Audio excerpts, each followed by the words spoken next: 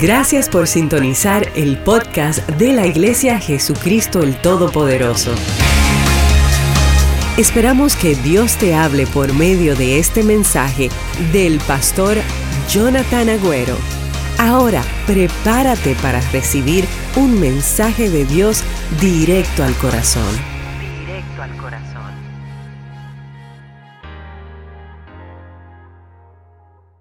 Bueno, hoy vamos a terminar esta serie que comenzamos hace como 5 domingos, Explora a Dios, donde hemos estado tratando de, a través de la Biblia, contestar algunas de las preguntas más difíciles que nos hacemos con respecto a la vida.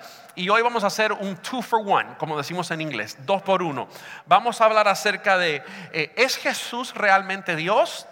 Y también, si es Dios, si Jesús es Dios, ¿puedo conocerle personalmente? ¿Puedo tener una relación personal? Hablamos hace unas semanas atrás que la religión es el hombre tratando de llegar a Dios por sus méritos, pero que el cristianismo no es una religión, es una relación con Dios. Y el Dios que hizo los cielos y la tierra está disponible para que tú puedas hablar con Él. Y ojo, no solamente para que tú le puedas decir todas las cosas que necesitas, Él también habla si le das lugar. Amén. Así que hoy vamos a hablar un poquito acerca de eso.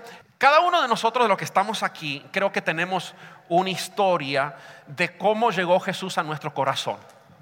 Lo hermoso de Jesús es que cada una de nuestras historias es diferente. Dios llegó a nuestras vidas de diferentes formas, en diferentes momentos de nuestra vida, de diferentes maneras. And that's the beauty of this. Esto es lo grandioso de Dios. Él nos encontró a veces en momentos difíciles de la vida.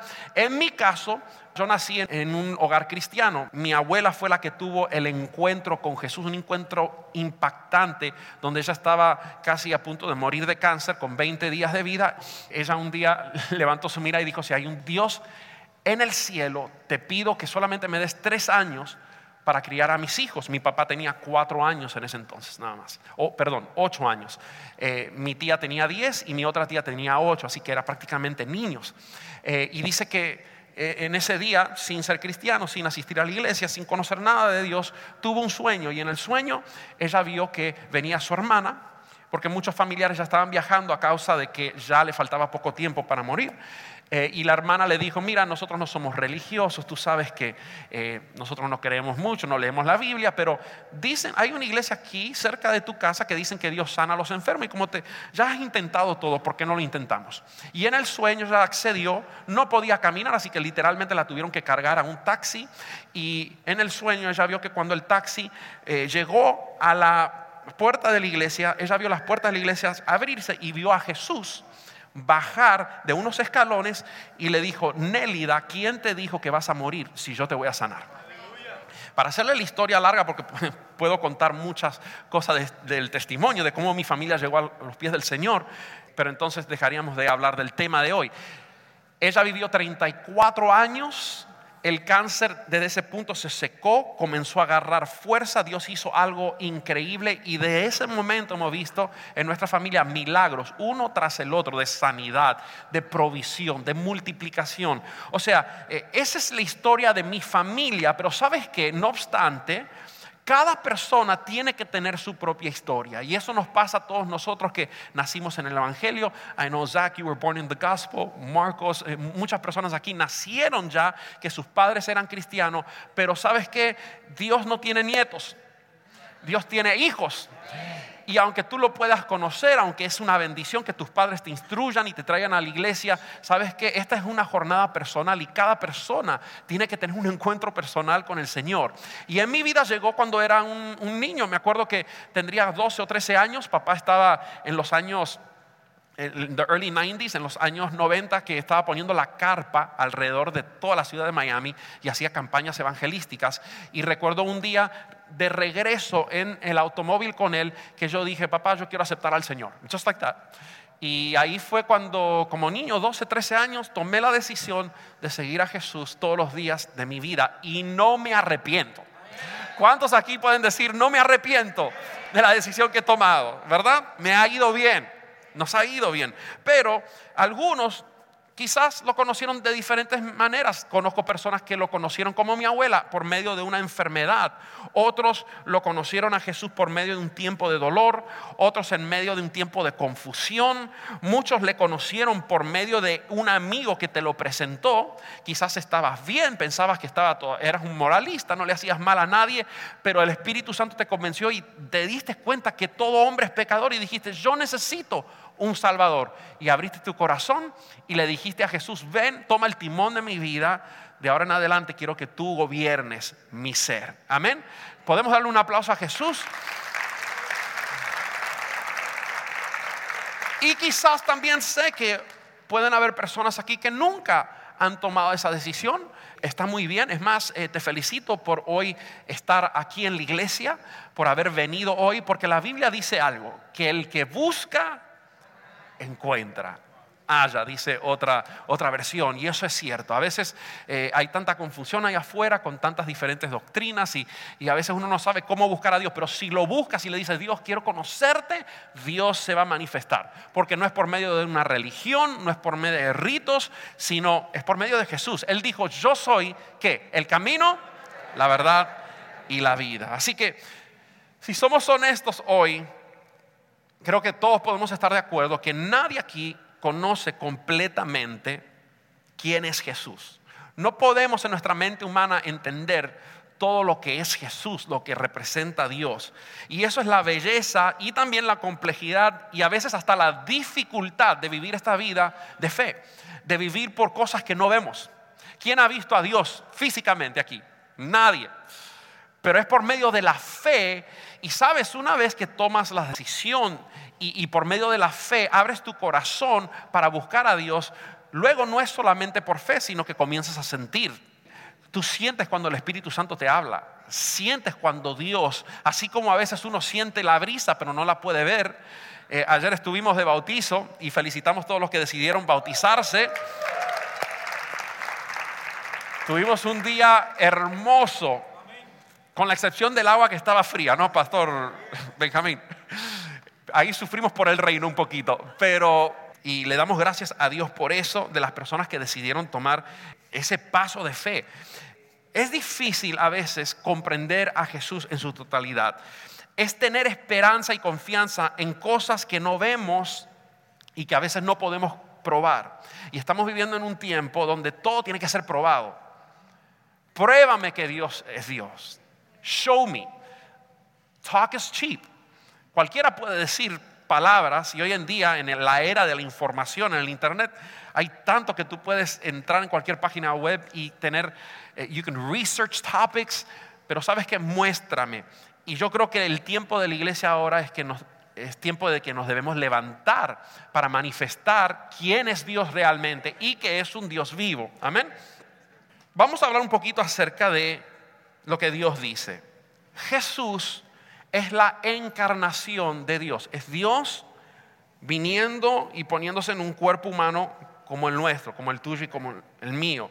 Y vino a restaurar nuestra relación con Él. ¿Cómo lo sabemos?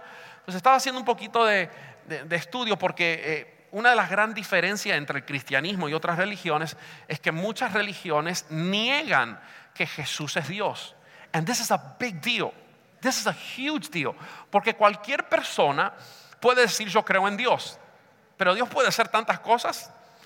Yo escuché un testimonio en la carpa, cuando papá ponía la carpa, de un hombre que su Dios era un coco. Se lo trajo de Cuba y supuestamente ese coco lo prosperó, pero cuando vino aquí lo dejó quebrado al hombre.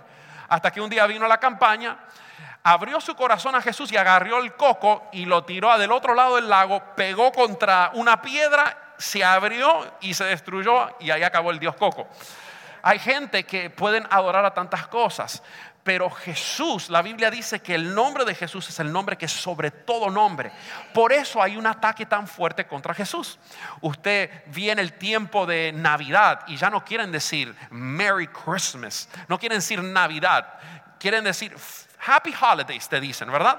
Felices fiestas, o te dicen, en vez de Christmas, que tiene la palabra Cristo, te dicen X más, ¿verdad? Porque hay algo espiritual en contra del nombre de Jesús. Si usted estudia un poquito de la cultura hindú, los budistas, ellos dicen de Jesús esto. Dicen que Jesús fue una figura muy respetada, un maestro o un ser iluminado. Dice el Islam también que como Moisés, Abraham y Mahoma, Jesús fue uno de los profetas más grandes de la humanidad. Los testigos de Jehová cambiaron y manipularon las sagradas escrituras para negar que Jesús es Dios, para negar su poder. Juan capítulo 1, versículo 1 al 3, y se lo voy a comprobar. Este es un pasaje de la Nueva Traducción Viviente. Usted lo puede buscar en la Nueva Versión Internacional, la Reina Valera 1960. Todas van a decir lo mismo. Y dice de esta manera. Juan 1, del 1 al 3 dice: en el principio la palabra, y usted va a notar que la palabra está en mayúscula. La palabra es Jesús. Jesus is the word. La palabra ya existía. ¿Desde cuándo existe? O sea que Jesús no solamente existió cuando Él nació en forma humana, ya existía desde el principio. La palabra estaba con Dios, ¿ok? Jesús estaba con Dios. ¿Y la palabra qué? Era Dios. Jesús era y sigue siendo Dios. Está claro. El que es la palabra existía en el principio con Dios. Dios creó todas las cosas por medio de Él y nada fue creado sin Él. Usted se va a dar cuenta cuando lee al principio en la creación, cuando Dios está a punto de crear el mundo, crear el ser humano, dice que se juntó Dios, estaba Dios Padre, Jesús y el Espíritu Santo, y ya hubo una conversación. Dijo: hagamos al hombre a nuestra imagen. Se dice hagamos porque había otra gente presente. ¿Y quién más pudiera haber sido que Jesús, verdad? El Espíritu Santo y Dios Padre.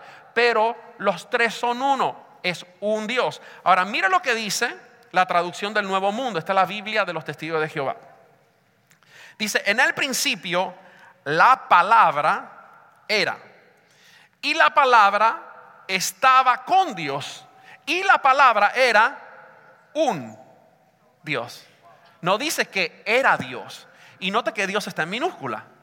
O sea, los testigos de Jehová niegan que Jesús es Dios. Dicen que fue un profeta, pero niegan que Jesús es Dios. Y dice: todas las cosas vinieron a existir por medio de Él, y sin Él ni siquiera una cosa vino a existir.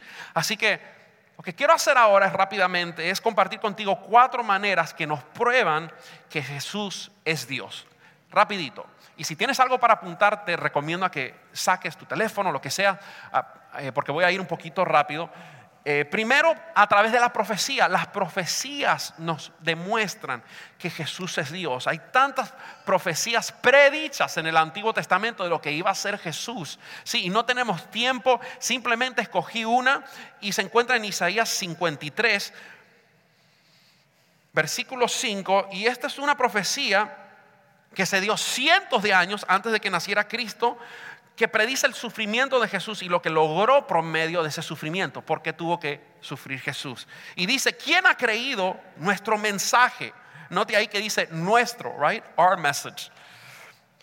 ¿A quién ha revelado el Señor su brazo poderoso? Mi siervo creció en la presencia del Señor como un tierno brote verde, como raíz en tierra seca. Hablando de Jesús. No había nada hermoso ni majestuoso en su aspecto, nada que nos atrajera hacia Él. Fue despreciado, fue rechazado, hombre de dolores, conocedor del dolor más profundo. Nosotros le dimos la espalda y desviamos la mirada. Fue despreciado y no nos importó. Sin embargo, fueron nuestras debilidades las que Él cargó. Abraza al que tienes a tu lado y dile: Jesús en la cruz llevó tus debilidades.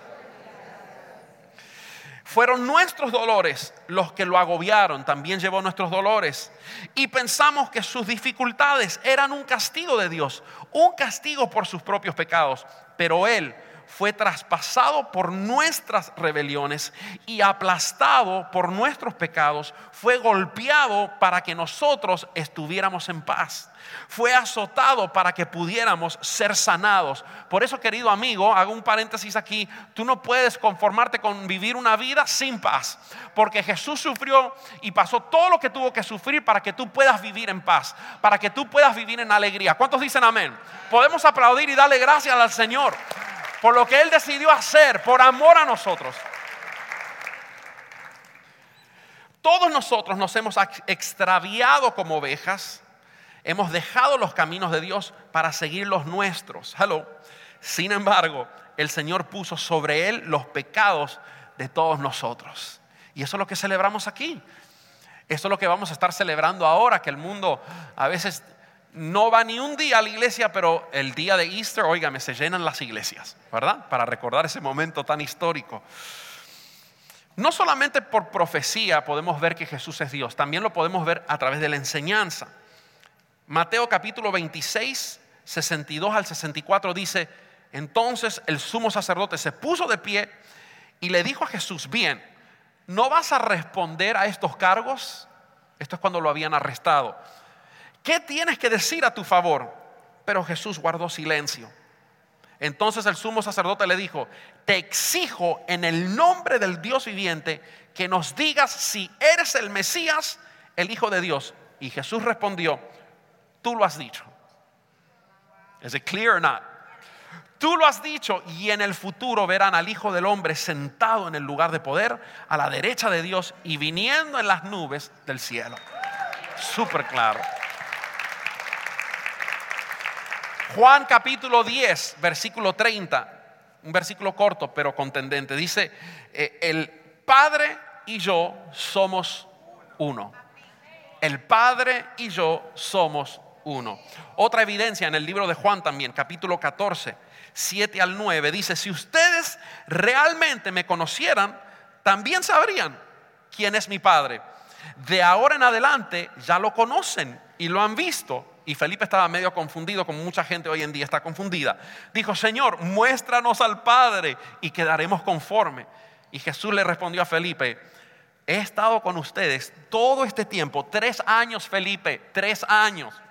Y todavía no sabes quién soy.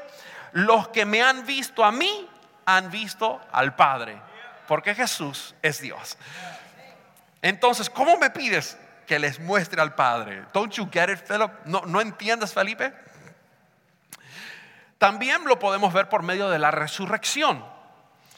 Jesús, metafóricamente, muchas veces Él predijo, ¿verdad?, su muerte, o predice, mejor dicho, su muerte y su resurrección.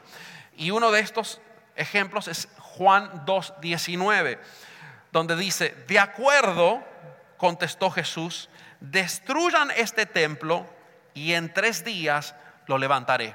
Obviamente los religiosos estaban pensando que Jesús estaba hablando del templo, ¿verdad?, que había hecho Salomón y que había, ¿verdad?, mejorado Herodes, y era un templo impresionante, era donde todos los religiosos iban a orar, ¿verdad?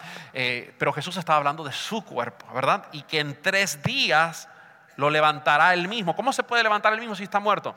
Jesús es Dios, amén. Y también por medio de la historia podemos comprobar que Jesús es Dios. El filósofo Peter Kreeft dijo esto: ¿por qué miles de personas habrían de sufrir torturas y muerte por esta mentira si sabían que era una mentira?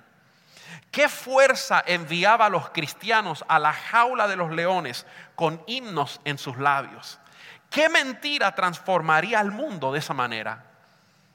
Vale la pena pensar, ¿no?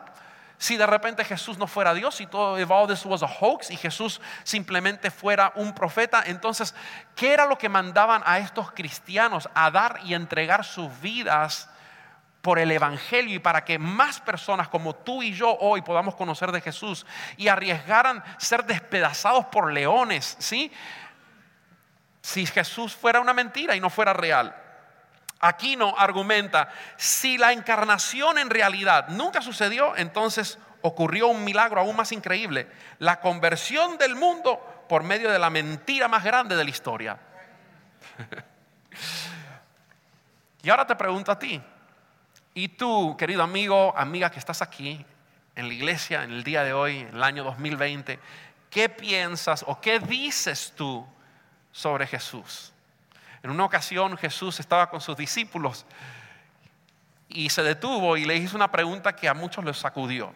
Usted vio a veces cuando alguien te hace una pregunta que no estabas preparado y te hace pensar y se hace un extremo silencio.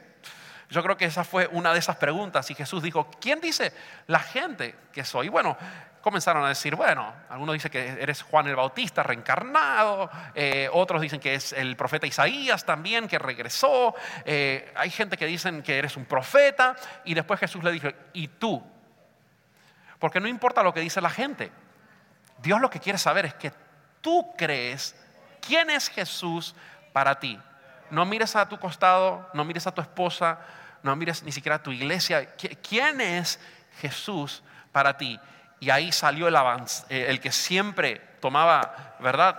El que siempre no podía detener su bocota. A veces para bien, a veces para mal. En este caso para bien. Y dice Pedro, tú eres el Cristo, el Hijo del Dios viviente. Tú eres Jesús, tú eres el Mesías, el que estábamos esperando. Y Jesús le dijo, no te lo reveló ni carne ni sangre, sino nuestro Padre que está en el cielo. Él tenía revelación, pero yo te pregunto a ti, ¿quién es Jesús para ti? ¿Qué tú dices sobre Jesús? ¿Es simplemente un buen maestro? Como creen los hindúes, los budistas, ¿es un profeta, como creen en el Islam? ¿Fue un hombre sabio e iluminado, como creen los budistas? ¿O es más que eso? Y antes de que solamente contestes esa pregunta sencilla, hazte esta segunda pregunta. ¿Tu vida refleja lo que dices y crees sobre Jesús? ¿Hay evidencias en tu vida que para ti Jesús es mucho más que lo que creen otras personas, que solamente fue un ser iluminado? C.S. Lewis dijo esto. Yo me imagino que C.S. Lewis cuando escribió esto, estaba furioso. Y usted se va a dar cuenta por qué. Estoy tratando de evitar que en esta parte alguien diga la cosa más tonta que las personas frecuentemente dicen sobre él. Estoy preparado para aceptar a Jesús como un maestro de gran moral, pero no acepto su afirmación de ser Dios. Dice C.S. Lewis, esa es la única cosa que no debemos decir. Un hombre que fue meramente un hombre y dijo el tipo de cosas que Jesús no sería un maestro de gran moral. Sería un lunático al nivel del hombre que dice que es un huevo poché. O sería el mismo diablo del infierno. Él dice, debes tomar tu decisión. O este hombre fue y es el Hijo de Dios, o de lo contrario, es un loco o algo peor. Lo puedes tomar como un tonto, le puedes escupir y matarlo como un demonio, o puedes caer a sus pies y llamarlo Señor y Dios. Pero no vengamos con alguna tontería condescendiente acerca de que Él es un gran maestro humano. Él no dejó eso abierto para nosotros. No lo pretendió así. Ahora me parece tan obvio que Él no fue un lunático ni un demonio, y por consecuencia, sin importar lo extraño o aterrorizador o improbable que pueda parecer, tengo que aceptar la visión de que Él fue y es Dios. Aquí está C.S. Lewis que está diciendo, mira, yo no entiendo cómo personas pueden decir que Él fue una persona iluminada, fue una persona buena, una persona moral. Mira, o fue hijo de Dios o fue el mentiroso más grande de la historia. Pero no puedes estar en un lugar en medio. Y hoy te pregunto, querido amigo que estás aquí personalmente, ¿quién es Jesús para ti? ¿Quién es Jesús? ¿Qué rol o qué posición ocupa Jesús en tu corazón?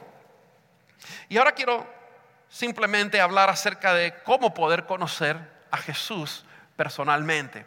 Porque una de las cosas más hermosas y una de las diferencias más impactantes del cristianismo es que we can talk to Him. Que podemos hablar con el Señor. ¿Cuántos dicen amén? Sabes, una de las guerras más difíciles para el ser humano a veces es lo más sencillo del cristianismo, es orar.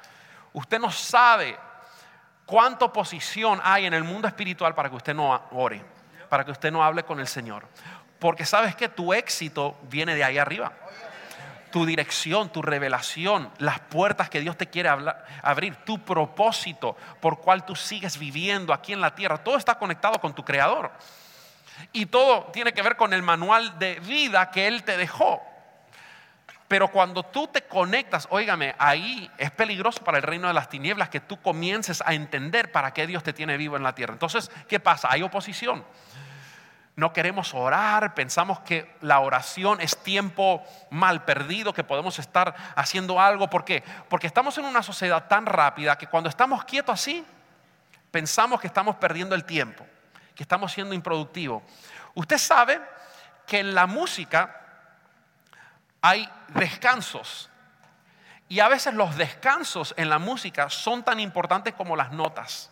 Si no hubieran descansos en la música, todo sería, no hubieran descansos, no hubieran paz, todo sería algo atrás de nota tras nota tras nota tras nota, y sería súper aburrido. Y usted tiene que entender también que en su vida hay tiempos donde tú tienes que stop, dejar de tratar de resolver el mundo a tu manera y permitir que Dios, que ha estado tratando de hablarte y darte la respuesta hace 10 años, pero tú no lo dejas, que le puedas comenzar a escuchar a Dios. Y lo más hermoso de todo esto es que la razón por que Jesús vino a morir no es solamente para perdonarte tus pecados, es para crear un puente para que tú puedas escuchar a Dios hablarte y escuchar a Dios decirte, mira, esto te conviene, esto no. O escuchar a Dios diciéndote, mira, quiero que comiences a hacer esto.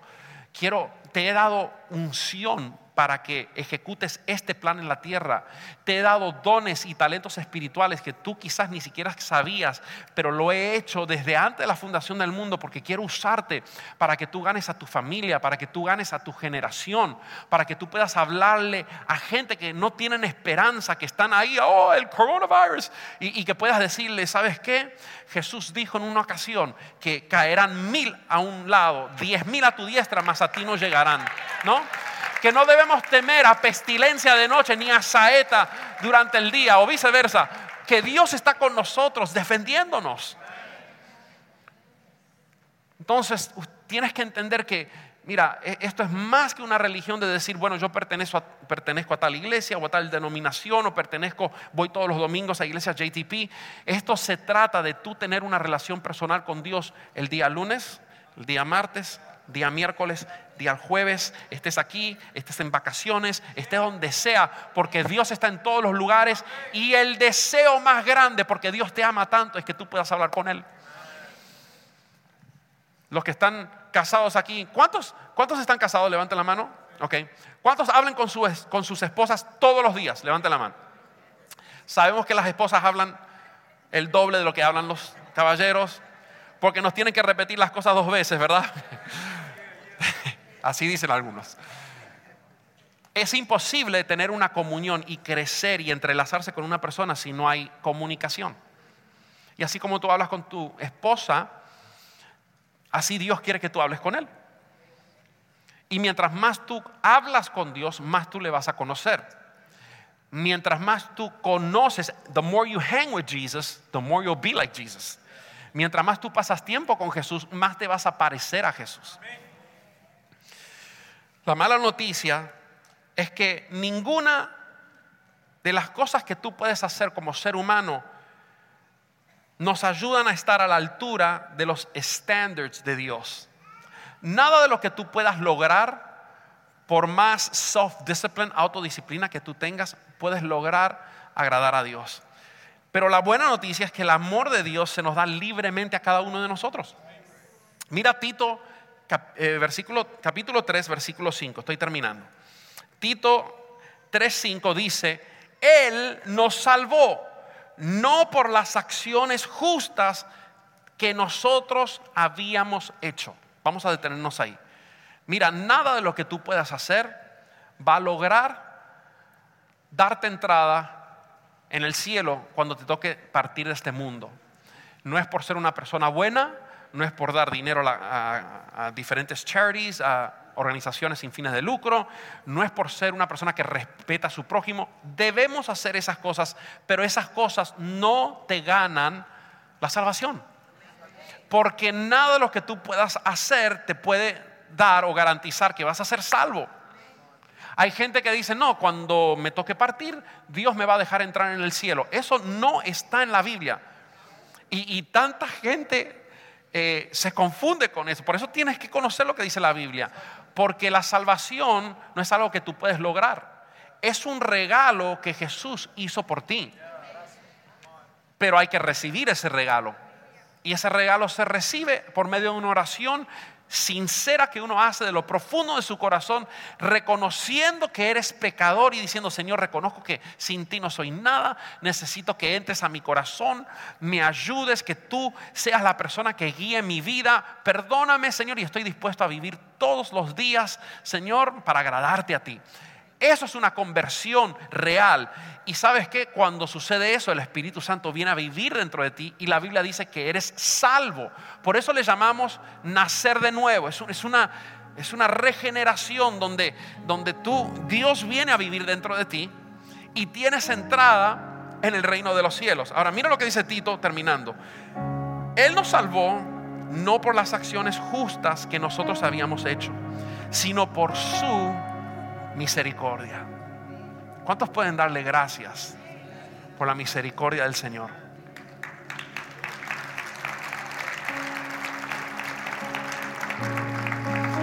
Dice, nos lavó quitando nuestros pecados y nos dio un nuevo nacimiento y vida nueva por medio del Espíritu Santo. Entonces no es algo que tengo que lograr. Hay gente y hay religiones incluso que hacen que sus seguidores hagan cierto tipo de sacrificio, porque si tú vendes tantos libritos de estos, vas a conseguir uno de los 144,000 puestos en el cielo. Si tú haces esto y todo es I have to do this para lograr. Y mire, déjeme decir lo que dice Juan 1:12 también. Pero a todos los que creyeron en Él y lo recibieron, hablando de Jesús, les dio el derecho de llegar a ser hijos de Dios. ¿A quiénes? A los que creyeron. Es por medio de la fe. Tú no vas a ver a Dios. Yo no vengo, I don't have God in the back room. No tengo a Jesús aquí atrás. Señores y señores, les presento a Jesús. Acéptenlo, aquí está, mírenlo.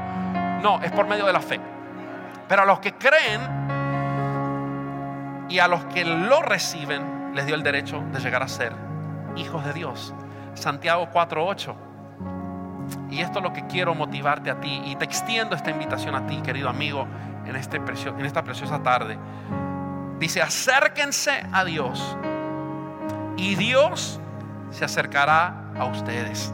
Lávense en las manos, pecadores, purifiquen su corazón, porque su lealtad está dividida entre Dios y el mundo. Note que Dios no dice que Él primero se va a acercar, y cuando Él se acerque tú te debes acercar. Tú tienes que tomar la decisión, porque ya Dios hizo todo lo que tenía que hacer. Él mandó a Jesús. Jesús murió, se entregó a sí mismo, una muerte total, para que tú hoy puedas decir, ¿sabes qué? Yo voy a aceptar el sacrificio que hizo Jesús. Si tú te acercas a Dios, Dios se va a acercar a ti. Es tan sencillo en realidad, y esta es la verdad acerca de conocer a Dios personalmente. Digan esto conmigo, mira, digan esto. Dios amó, Dios dio, nosotros creemos, nosotros recibimos. Otra vez, diga, Dios amó, Dios dio, nosotros creemos, nosotros recibimos. One last time, come on, como un coro hermoso, vamos. Dios amó, Dios dio, nosotros creemos y entonces nosotros recibimos. Sencillo. Dios nos amó tanto que Él envió a Jesús para salvarnos. Él no es un maestro iluminado solamente. Él no es una persona que hizo mucho bien. No fue un profeta solamente.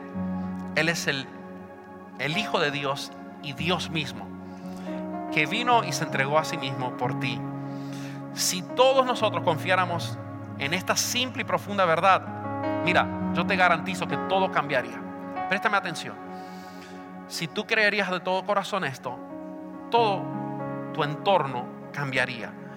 Nuestras amistades cambiarían quizás, nuestros matrimonios, nuestras relaciones en el trabajo, nuestra ética de trabajo cambiaría, nuestra alegría, nuestras finanzas, nuestras prioridades, incluso todo cambiaría. Si tú entiendes que Jesús es Rey y sabes que Él quiere tener una relación contigo, ¿cuántos de ustedes le abrirían la puerta si una persona reconocida en el mundo te toca la puerta y quiere entrar? ¿Verdad? Si el presidente Trump de repente quiere venir a tu casa, o si alguien, ¿verdad?, que tú admiras mucho de repente quiere, ¿lo recibirías bien? ¿Cuánto más Jesús? La Biblia dice en Apocalipsis capítulo 13: aquí yo estoy a la puerta y llamo. Si alguno oye y me abriera, yo entraría y cenaría con él. ¿Sabes qué? A Jesús le gusta comer, le gustan las cenas, pero no por lo que se va a servir, sino por las conversaciones de sobremesa que se hacen. Jesús quiere conversar contigo. Yo no sé dónde estás tú en tu jornada con Dios. Quizás Dios es solamente un concepto lejano de una persona que está bien lejos en el cielo y que de alguna manera las cosas que Él hace o determina te afecta a ti, directa o indirectamente. Pero yo quiero decirte que Jesús está más cerca de ti de lo que tú piensas. Es más, tú estás vivo hoy porque Jesús te ha guardado, porque Jesús te ha cuidado. Tú estás vivo hoy porque aún hay cosas que Dios quiere hacer en tu vida. Hay luchas que tú estás tratando de resolver, problemas que estás tratando de vencer en tus propios medios. Y sabes que Jesús quiere ayudarte. Y créeme que Él puede. Él puede. Usted vio a la gente levantar la mano. Ahora cuando pregunté cuántos fueron sanados por Dios sobrenaturalmente, restaurados. Y Él sigue vivo. Y esta invitación hoy Él te la ofrece a ti. Es para todos. Yo siempre digo, es imposible conocer a Dios y seguir siendo la misma persona. Y como pastor, esa es una de las maneras en que yo sé si alguien de verdad ha tenido un encuentro con el Señor. You can't stay the same person. He revolutionizes your world. He turns it upside down. He changes you for the better. He starts guiding you. Él comienza a guiar tu vida. Él comienza a respirar vida, aliento en tu vida, aun cuando llegaste a sus pies deprimido. Y la semana que viene quizás vamos a hablar un poquito acerca de la depresión, de la ansiedad, estos enemigos que a veces batallan aún en el cuerpo de Cristo, y cómo poder vencer y qué dice Dios sobre eso. ¿Quién soy yo en el Señor? Así que vamos a hablar un poquito acerca de eso. Pero cuando tú entiendes que Dios es everything you could ever need, que puedes perder todo, tus posesiones, como le pasó a Job, hablamos de eso la semana pasada, pero as long as you have Jesus in your heart, man, you can rebuild, todos lo puedes recuperar. Y sabes que la Biblia dice que el postrer estado de esa persona que perdió pero tiene a Jesús será siempre mayor que el primero. Nunca vas a ir hacia atrás. Hay gente aquí que está diciendo: ay, si fuera la mitad de la persona de lo que fui, porque perdiste cosas en tu jornada, en tu vida, y a veces miras hacia atrás y piensas que nunca vas a tener momentos tan amenos y tan placenteros como los que tuviste antes. Eso es una mentira del diablo, porque Dios te va a llevar a esa etapa y te va a sobrepasar, porque ese es el tipo de Dios que servimos. Es un Padre bueno que sabe dar buenas dádivas a sus hijos. ¿Podemos darle un aplauso a Él? He is a good Father. He is a good Father. Yo quiero pedirles a todos que se pongan de pie en esta tarde. Y voy a pedir que me escuches, me regales unos 2-3 minutitos. Minutos evangelásticos, como decimos. Mentira.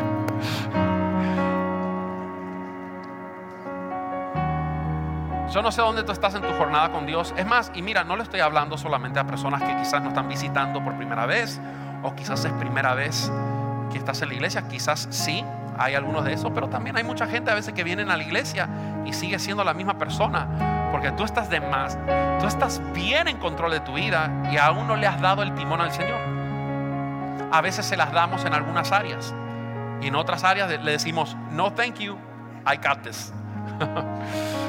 Señor, yo sé que tú dices que debo dar mi diezmo, pero mis finanzas déjamelas a mí. Tú mejor ayúdame con mis sentimientos, ayúdame con, no sé, con mi servicio y otras cosas, pero lo que son mis finanzas o a veces en otras cosas. Y creemos algunas cosas y le damos a Dios, el Espíritu Santo, oportunidad que obre en ciertas áreas y en otras no. Hoy es un día de reckless abandon, de poder entregarnos por completo y decir, Señor, si hay algo, alguna esquina de mi corazón que tiene telarañas porque no he permitido que el Espíritu Santo venga y haga su morada en él, Señor, hoy have all of me. Have all of me. Hoy me rindo porque entiendo que no es pérdida rendirme a ti, sino que es ganancia. Creo que tú eres Dios. Lo confieso con mi boca y lo vamos a hacer ahora en un momento más. Y sabes que estoy preparado para vivir la vida que tú siempre destinaste para mí. I move myself out of the way, me hago a un lado y te pido, Espíritu Santo, que vengas tú a mi vida y me guíes, porque quiero ser el hombre que tú me llamaste a ser. Quiero ser la mujer que tú me llamaste a ser. Quiero ver cosas sobrenaturales acontecer todos los días en mi casa, porque esas son las cosas que suceden cuando Jesús vive en tu corazón y le das lugar. Así que todos los ojitos cerrados. Este es un momento muy importante. Y yo quiero preguntar aquí si hay alguien que quisiera hoy decir públicamente, yo abro mi corazón y acepto a Jesús en mi corazón. Quiero darle lugar para que Él venga y sea el que dirija mi vida. Hoy yo quiero tomar esa decisión de decir públicamente en un lugar como este, Señor, te seguiré todos los días de mi vida. Perdona mis pecados. Reconozco que soy pecador y que por mis hechos, aunque fuera la persona mejor, aunque trataré lo mejor de ser la mejor persona que pueda ser, no puedo lograr alcanzar la salvación, la aceptación, pero por medio de Jesús sí puedo. Así que a la cuenta de 3, si hoy tú quieres abrir tu corazón a Jesús, yo quiero que tú levantes tu mano ahí donde estás, a la 1, a las 2 y a las 3. Dios te busca. ¿Dónde estás? Dios te bendiga. Dios te bendiga. Aquí en el medio, 2 manitos. Dios te bendiga aquí a mi derecha. 2 manos más, 4. Qué bueno. Hoy hay fiesta en los cielos. 4 personas. Aquí a mi izquierda habrá alguien más atrás. Estoy buscando porque a veces las manos se levantan a medias. Mira, esto es algo que lo más alto posible, ¿sí? Como cuando estás en una montaña rusa. Así de alto tienes que levantar las manos para aceptar a Jesús. 2, 4. Ok, vamos a hacer esta oración. Te vi ahí atrás. Buenísimo. 5 manos.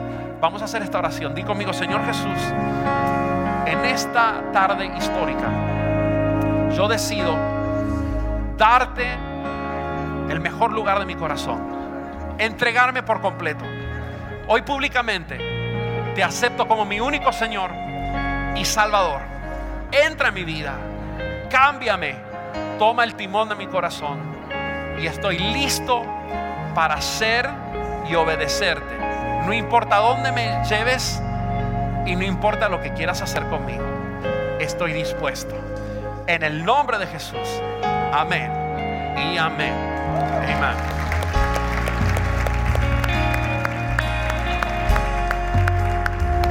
Yes. Para aquellos que ya han aceptado a Jesús, pero tú sabes que tu relación con Él no está donde debiera estar, y esto nos sucede a todos. Guilty. A todos. Si tú crees que tú eres el único que lucha con tener que orar, estás equivocado. Todos luchamos con eso. ¿Sí? Todos luchamos con eso. Pero mientras tú comienzas a buscar a Dios y comienzas a buscar, y no te hablo de un día, 2 días, sino determinarte, decir todos los días voy a comenzar con el Señor, tú vas a ver que con el tiempo Dios va a comenzar a hablarte. Vas a ver cómo el Espíritu Santo va a comenzar a hablarte y vas a aprender a reconocer la voz. Así como cuando alguien te llama por teléfono por primera vez y no lo reconoces, pero cuando te llama tu esposa, sin ver el caller ID, solo escuchar su nombre, solo escuchar su voz, ya sabes quién es, porque tienes tu oído ya preparado, ya conoces esa voz. La voz de Dios es igual, pero viene con el tiempo, con pasar tiempo con Dios.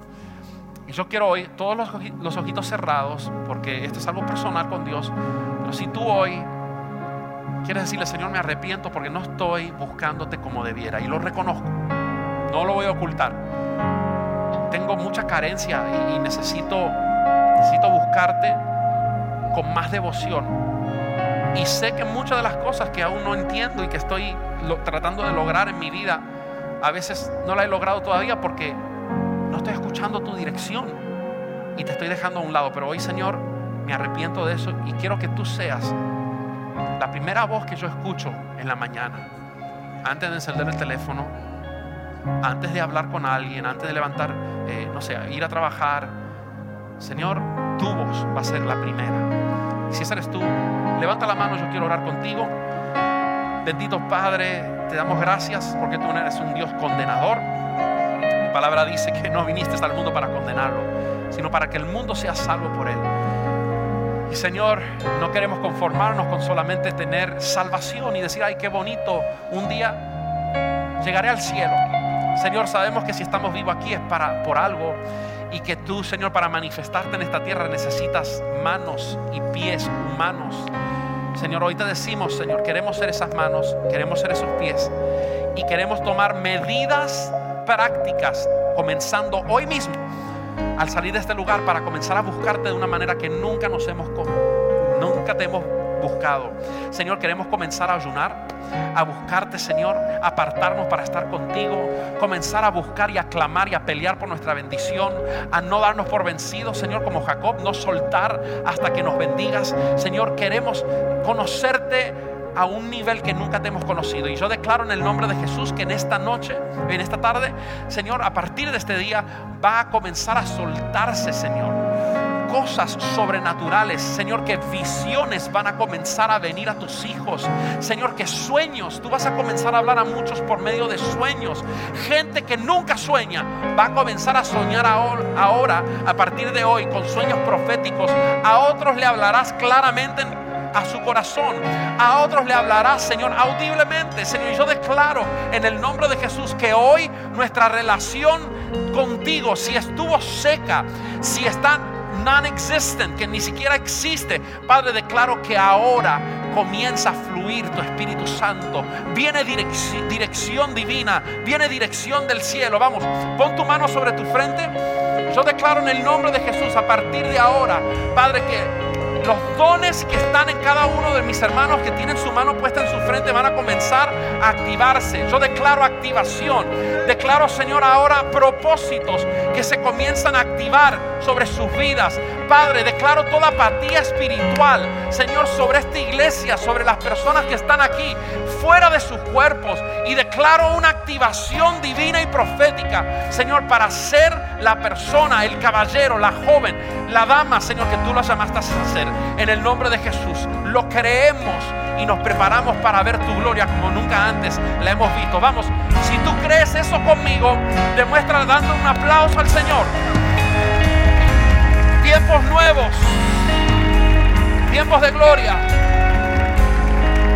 Queremos ver tu gloria, Dios. Queremos ver tu gloria. Si deseas compartir lo que Dios ha hecho en tu vida por medio de este mensaje, puedes escribirnos al correo amen@ministeriojtp.com. Y si deseas ser parte de lo que Dios está haciendo en la Florida, puedes enviar tu donación entrando a nuestra página web ministeriojtp.com. Y te esperamos en el próximo episodio del podcast de la Iglesia Jesucristo el Todopoderoso.